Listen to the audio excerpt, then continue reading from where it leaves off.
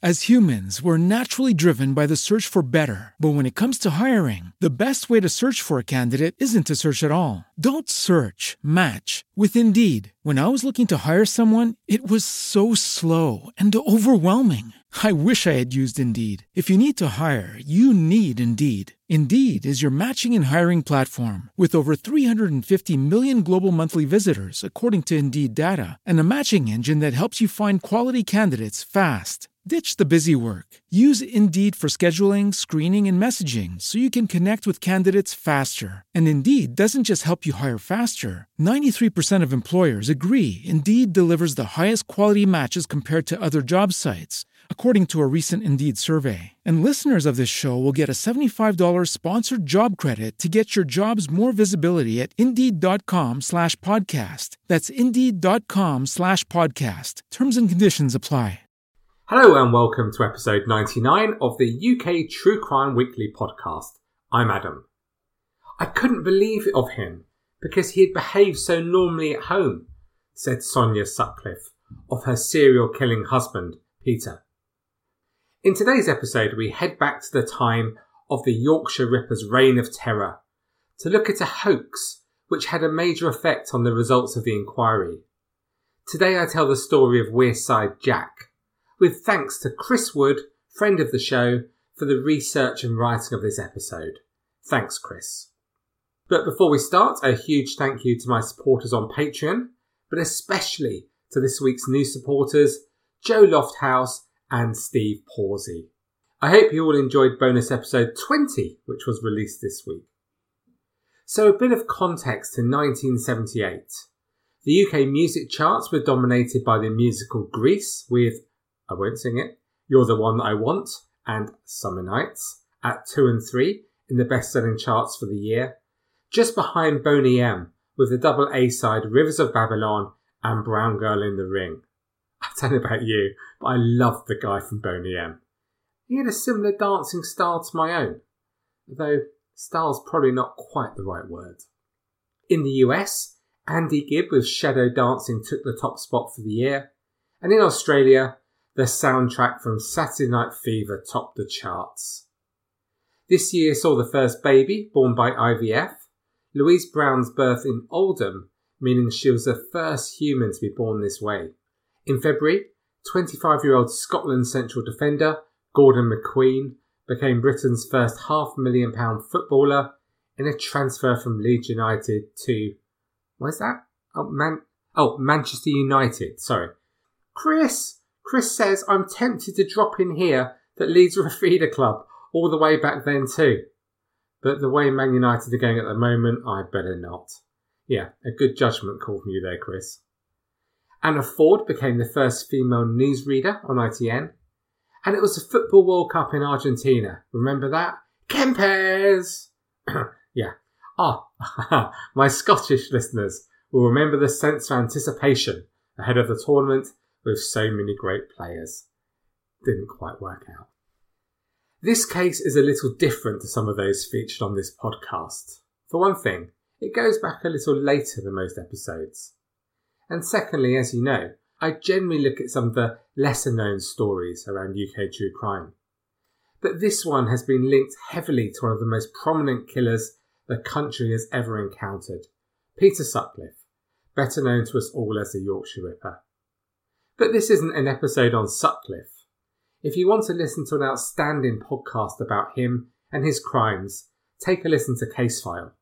That consistently excellent true crime podcast made an amazing three-parter about the Yorkshire Ripper. If you haven't heard it, go and listen now. Well, after this, of course. But today's show is about a man whose actions ensured that his name would forever be entwined alongside one of the UK's most horrific serial killers.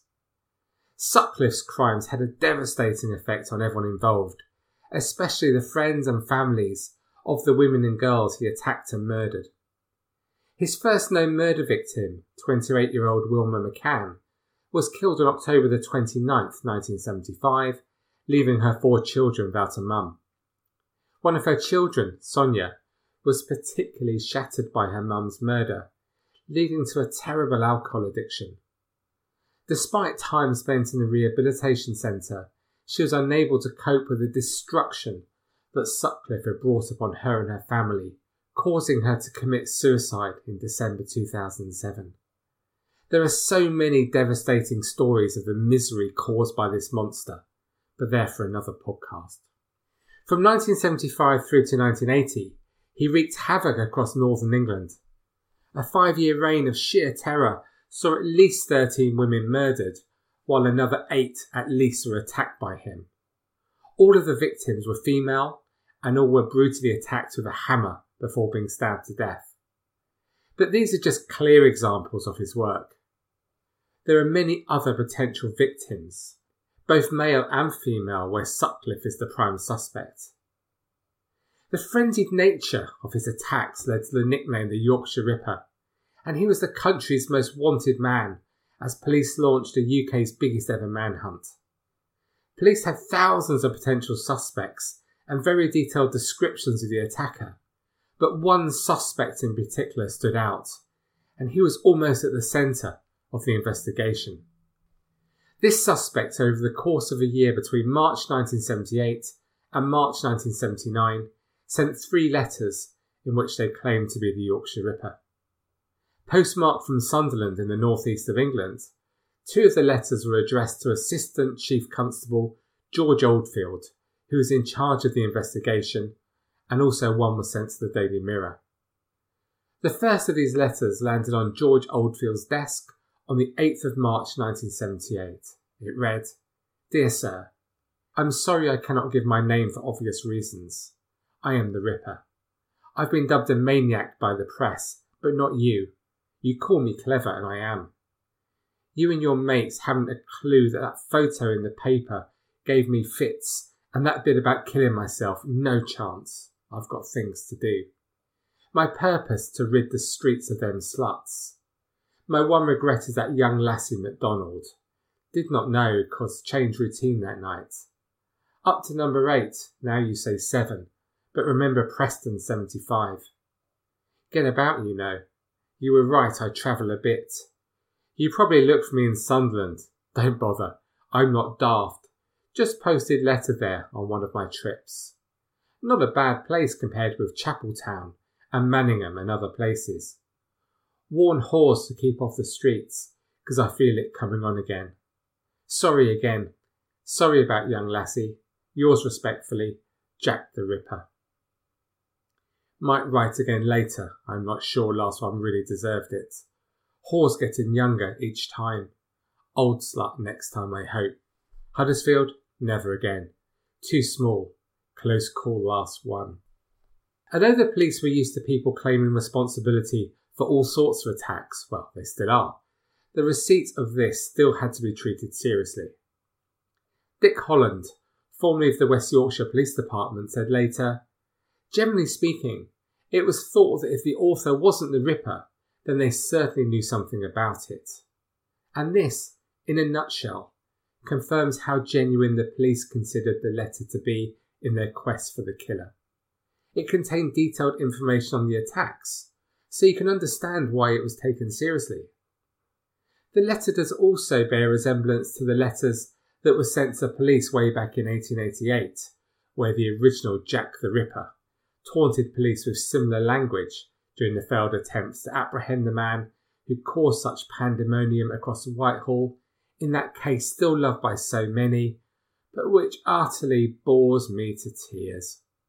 So could this letter to George Oldfield merely have been the work of an elaborate hoaxer, somebody with an unhealthy interest in Jack the Ripper and simply pretending to be a newer version? The police instantly thought not. They concluded from a very early stage that this letter was indeed the handiwork of the murderer, and did not seem to entertain any other possibility. Probably a case of desperation influencing logic here, as they were under such pressure to get a quick result. A mere 5 days after the first letter had been sent, another was received, this time at the offices of the Daily Mirror newspaper. Again postmarked Sunderland, it read, "Dear Sir, I've already written Chief Constable Oldfield, a man I respect, concerning the recent Ripper murders. I told him, and I'm telling you, To warn them whores I'll strike again, and soon when heat cools off. About the MacDonald lassie, I didn't know that she was decent, and I'm sorry I changed my routine that night. Up to murder 8 now, you say, but remember Preston 75. Easy picking them up, don't even have to try. You think they'll learn, but they don't. Most are young lassies. Next time try older one, I hope. Police haven't a clue as yet, and I don't leave any. I'm very clever, and don't think of looking for any fingerprints, because there aren't any. And don't look for me up in Sunderland, because I'm not stupid. Just pass through the place. Not a bad place compared with Chapeltown and Manningham. Can't walk the streets for them whore. Don't forget, warn them, I feel it coming on again if I get the chance. Sorry about Lassie, I didn't know. Yours respectfully, Jack the Ripper. Might write again after another one's gone. Maybe Liverpool, or even Manchester again. Too hot here in Yorkshire. Bye. I've given advance warning, so it's yours and theirs fault. The apology for the MacDonald lassie refers to Jane MacDonald, who was the first of Sutcliffe's non-sex worker victims. Indeed, to this day Sutcliffe apparently expresses remorse about this killing, claiming, "The next one I did I still feel terrible about. It was the young girl, Jane MacDonald." The reason behind his regret was that he'd mistakenly believed that she was selling sex, but in fact she was just a 16-year-old shop assistant. Although the letters were postmarked Sunderland, there wasn't anything specifically in them that suggested the writer was actually from that area of the northeast. However, the next contact left no doubting as to where the author was from. On the 17th of June 1979, George Oldfield once again received correspondence from the Ripper, but this time it came in the form of an audio cassette. In the tape recording, he appeared to taunt and tease the police, particularly George Oldfield, whom he again addressed personally. "I'm Jack. I see you're still having no luck catching me. I have the greatest respect for you, George, but Lord, you are no nearer to catch me now than 4 years ago when I started. I reckon your boys are letting you down, George. You can't be much good, can you?" The only time they came near catching me was a few months back in Chapeltown, when I was disturbed. Even then it was a uniformed copper, not a detective. "I warned you in March that I'd strike again. Sorry it wasn't Bradford. I did promise you that, but I couldn't get there. I'm not sure when I will strike again, but it will definitely be sometime this year, maybe September or October, even soon if I get the chance. I'm not sure where, maybe Manchester. I like there. There's plenty of them knocking about." They never learn, do they, George? I bet you've warned them, but they never listen. At the rate I'm going, I should be in the book of records. I think it's 11 up to now, isn't it? Well, I'll keep on going for quite a while yet. I can't see myself being nicked just yet. Even if you do get near, I'll probably top myself first. Oh well, it's been nice chatting to you, George. Yours, Jack the Ripper. No good looking for fingerprints. You should know by now it's as clean as a whistle. See you soon. Bye-o. Hope you like the catchy tune at the end. Ha ha. The catchy tune at the end, referred to by the apparent Ripper, was in connection with a segment of a song that was played at the end of his recorded message. Andrew Gold's 1978 single, Thank You for Being a Friend, was played. Another apparent personal dig at Oldfield and his team. The pressure that Oldfield was now under to catch the Ripper was becoming unbearable, and it felt personal for him. But Oldfield did at least believe that he and his team now had a major lead. And this became the focus of the manhunt. With politicians and media clamouring for a breakthrough in the case, nothing new there of course, Oldfield took the decision to go public with the letters and tape. The tape was released in the hope that somebody would be able to identify the voice, and with it, the identity of the killer. The audio, as you probably know, can be heard online. It's quite a chilling message, and it certainly does appear to contain knowledge in it that only somebody at the scene of the murders would know. In further attempts to clarify its authenticity, George Oldfield sought the advice of several external agencies that specialised in dialect. Even the FBI were consulted, and it was their belief that the author of the tape and the letters was a blatant hoaxer. But this did nothing to deter Oldfield and his colleagues from their stance that there was more to them than merely a hoax. Together with voice analysts, they decided that the accent was distinctive to the Castletown area of Sunderland in the northeast. This, then, was the area where the police narrowed down their focus, believing they were honing in on the murderer. The police commenced a substantial publicity campaign which included billboards, full-page ads in newspapers, and also the creation of the Dial the Ripper hotlines, where members of the public could call a hotline and they could listen first-hand to the Ripper's tape. George Oldfield wasn't just ignoring the experts' opinions of the validity of the letters and the tape, he was also disregarding the information from those that surely ought to be the main point of consultation, those who had survived an attack from the man responsible, all of whom stated that the man did not have a Wearside accent. We can see it though, can't we? The dangers of being too involved in a situation and unable to see the bigger picture, As Sutcliffe continued to cause devastation and widespread fear as the number of his victims piled up, the feeling of revulsion and fear that shrouded the streets of the north, but particularly West Yorkshire, grew even more. People were genuinely afraid to be out alone after dark. Women were calling for men to be placed under curfew at night time. Just such terrifying times. It's hard to give a flavour of just how scary it was back then. A huge total of over 40,000 men were quizzed in connection with the tape, but to no avail. It was clear that the police were concentrating on the voice on the tape as a point of elimination rather than a line of inquiry. In other words, they believed if anybody interviewed did not have the Wearside accent, then they simply could not be the Ripper. However, on the 2nd of January 1981, Peter Sutcliffe was arrested in Melbourne Avenue, Sheffield, in a chance arrest as he prepared to attack another sex worker, and he was finally charged with the murders of 13 women on the 5th of January the following year. Following a 2-week trial, Sutcliffe was found guilty on all charges and sentenced to life imprisonment. This is of course something most listeners will be aware of. You may also be aware that Sutcliffe does not have a Wearside accent. Instead, he has a softly spoken Yorkshire accent.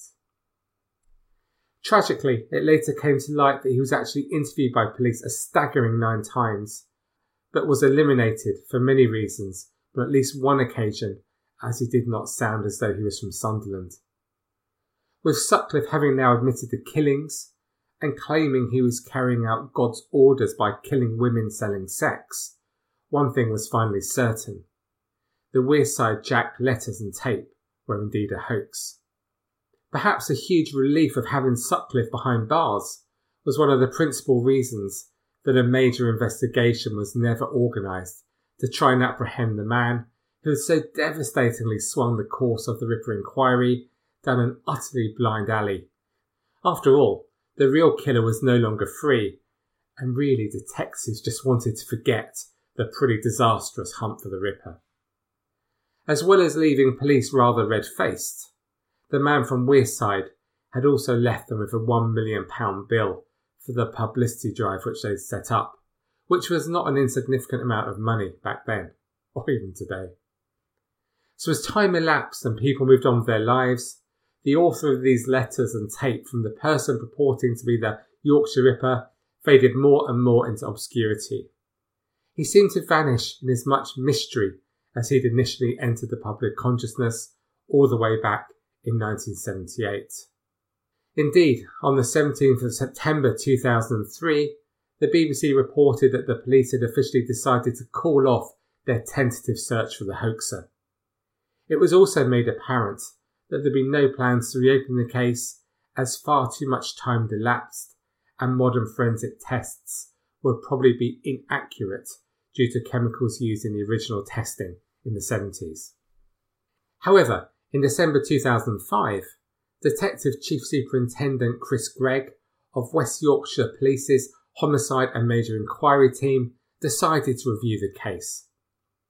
This turned out to be a great decision, as a major breakthrough was waiting for him. A small piece of the gum seal from one of the envelopes sent by the hoaxer was located in a forensics lab. Following some publicity about the cold case review, a retired scientist who had worked on the original investigation handed over the hoax tape to police, and the result was remarkable.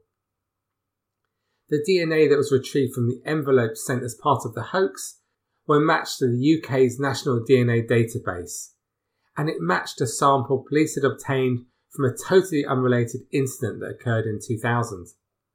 A man called John Humble had been arrested and cautioned for a simple drunk and disorderly offence. After remaining both faceless and nameless for over 24 years, it finally appeared that a minor offence had managed to inadvertently capture the man that had years previously pretended to be the Yorkshire Ripper. On October the 20th, 2005, police went to Humble's home in the Ford estate in Sunderland, where he was arrested and charged with 4 counts of perverting the course of justice. Humble had been so drunk when they turned up that police had to wait several hours before they could interview him. It would later transpire that in recent years he lived a rather sad life and become a loner and alcoholic. Under interview, he quickly admitted responsibility for the letters and the cassette. The reality was that hoaxer John Samuel Humber was a bricklayer in his early 20s when he carried out the crimes, who still lived with his mum, and his insight was from copying passages of letters from library books about the original 1988 Whitechapel murders. Humble waited until his brother Henry, 2 years his junior, was away with the army before making the chilling recording on a cassette tape bought from Woolworths. Grains of custard powder that were found on the casing suggested that he was probably in his kitchen when he dictated his taunting message to George Oldfield. The letters and tape were sent from the same postbox outside Ford Post Office in Sunderland, near where Humble lived with his mum Violet and his sister Jean, who was then 15. Writing in the Independent newspaper, journalist Paul Stokes recounts how 12 days after the body of Barbara Leach, aged 20, a Bradford University student, was found near her home in September 1979, Humble anonymously telephoned a police incident room saying that the tape was a hoax, having realised it had gone too far. But it was discounted, as the voice did not have a Wearside accent. Ah, the irony. And weeks later, apparently full of remorse, Humble jumped from a bridge in a suicide attempt, but as with much else in his life, it failed. He landed on a boat, was rescued by police, and having sustained multiple injuries, he spent 3 months in hospital, where he also received psychiatric treatment. Humble, aged 50 when arrested, was regarded as an above-average pupil at junior school and secondary school in Sunderland. After school he did a succession of jobs, but it's believed he didn't work after 1988. He was 33 when he met and married Anne Mason, a mother of 2, after a 6-week romance. He was abusive to her, and one of his assaults led to conviction for common assault and their separation in 2002. Growing up, Humble had no hobbies, but he was obsessed with Jack the Ripper. After his marriage breakup, he went to live with his brother on the Ford estate close to their childhood home. Both spent their days drinking cider in the run-down, poorly furnished house, and when police arrived to arrest John Humble, they were both in a drunken stupor. During his interviews with police when he sobered up, he appeared genuinely ashamed of what he had done, referring to the acts as evil. He claimed he had set up the hoax in a bid for notoriety, but he also had a deeply ingrained hatred of the police, following his imprisonment for assaulting a police officer back in 1975, a crime for which he spent time in a youth offenders hostel. At first he claimed the motivation was because, quote, coppers were useless, but he eventually admitted it was because he was bored. He said, "It was a stupid thing to do." No kidding there. And I've regretted it ever since. Despite the shame he appeared to feel, he still seemed to find his hoax amusing, laughing at several points during the interview, most notably when asked about the tune played at the end of the tape he sent. And why was that tune picked? Well, it transpired it was just on the tape anyway. No hidden meaning. He rather naively said he did not realise the implications his actions were having on the police investigation. Because of this, he denied the charges of perverting the course of justice, instead hoping to be charged with the lesser offence of wasting police time. However, he finally admitted to being Wearside Jack on the 23rd of February 2006 and later changed his plea to guilty on all 4 counts of perverting the course of justice. It can clearly be argued that Humble had blood on his hands, and although never directly responsible for physically murdering anyone himself, his thoughtlessness and selfish actions diverted valuable police resources and allowed Sutcliffe to remain free to commit more murders. On March 21st, 2006 at Leeds Crown Court, John Humble was sentenced to 8 years in jail. Paul Worsley, QC, claimed in court that the letters were sent by someone that had amassed an encyclopedic knowledge of the Yorkshire Ripper, and his movements had intended to throw police off the scent. Interestingly, he also revealed the implication that Humble's hoax had on the real Ripper, as after his arrest, Sutcliffe had said, "While ever that was going on, I felt safe. I'm not a Geordie or from Wearside. I was born at Shipley." So Humble's actions gave Sutcliffe renewed confidence to go out on the streets of the north and feel safe that he would not become a suspect, while police continued to focus on the man with the Wearside accent. Now John Humble is back on his native Wearside, following his release from prison in 2010. He has since admitted to relatives that he was young and daft, and the letters simply started off as a bit of fun. He also revealed that he was obsessed with crimes of old, such as Jack the Ripper and even the Moors murderers, and that initially he did get a sinister kick from writing the letters. Relatives of John Humble revealed that their lives had been made increasingly difficult since the unmasking of the hoaxer. His sister Jean said, "We had windows smashed and were abused in the street. And even after he got out of prison, he was beaten up 3 times. He's moved on with his life, we all have, but no one will ever forget what he did. And one man that certainly could never forget what John Humble did was George Oldfield." Despite his blind insistence that the sender of the letters and the voice on the tape were definitely the work of the Ripper, it's difficult not to feel sympathy for him. The pressure and stress he was under in the years of trying to apprehend a serial killer that clearly had no desire to stop until he was caught took a huge toll on his health. The personal taunts that were directed straight towards him hit him extremely hard. In 1979, during his work on the Ripper investigation, he suffered the first of 2 heart attacks, and he retired in 1983, following what he considered to be a complete humiliation. George Oldfield sadly died in 1985, aged just 61. Many people consider Oldfield to be the final victim of John Humble.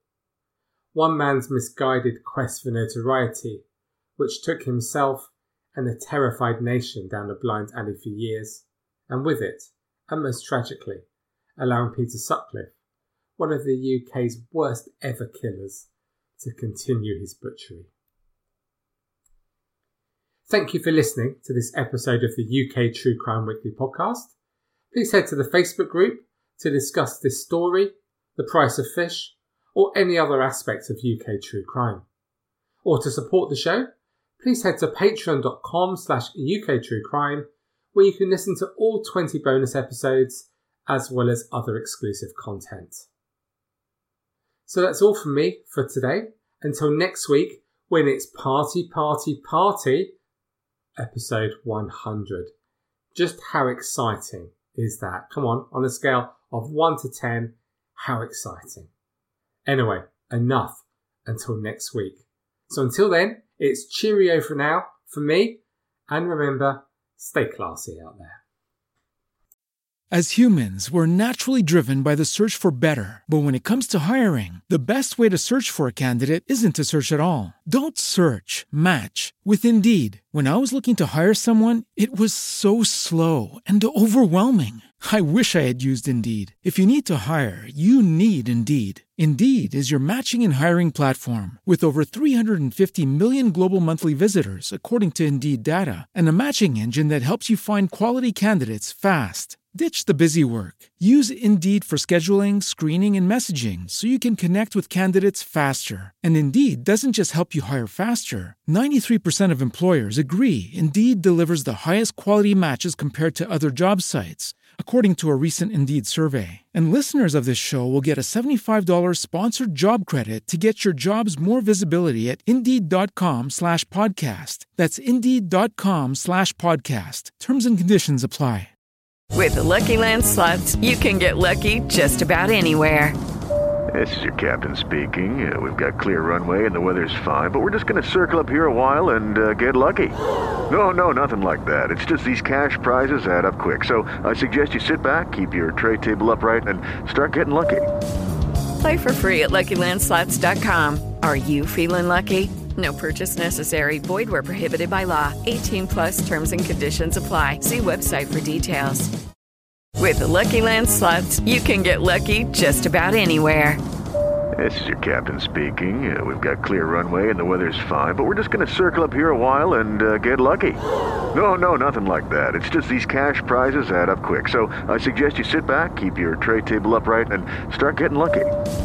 Play for free at LuckyLandSlots.com. Are you feeling lucky? No purchase necessary. Void where prohibited by law. 18+ terms and conditions apply. See website for details.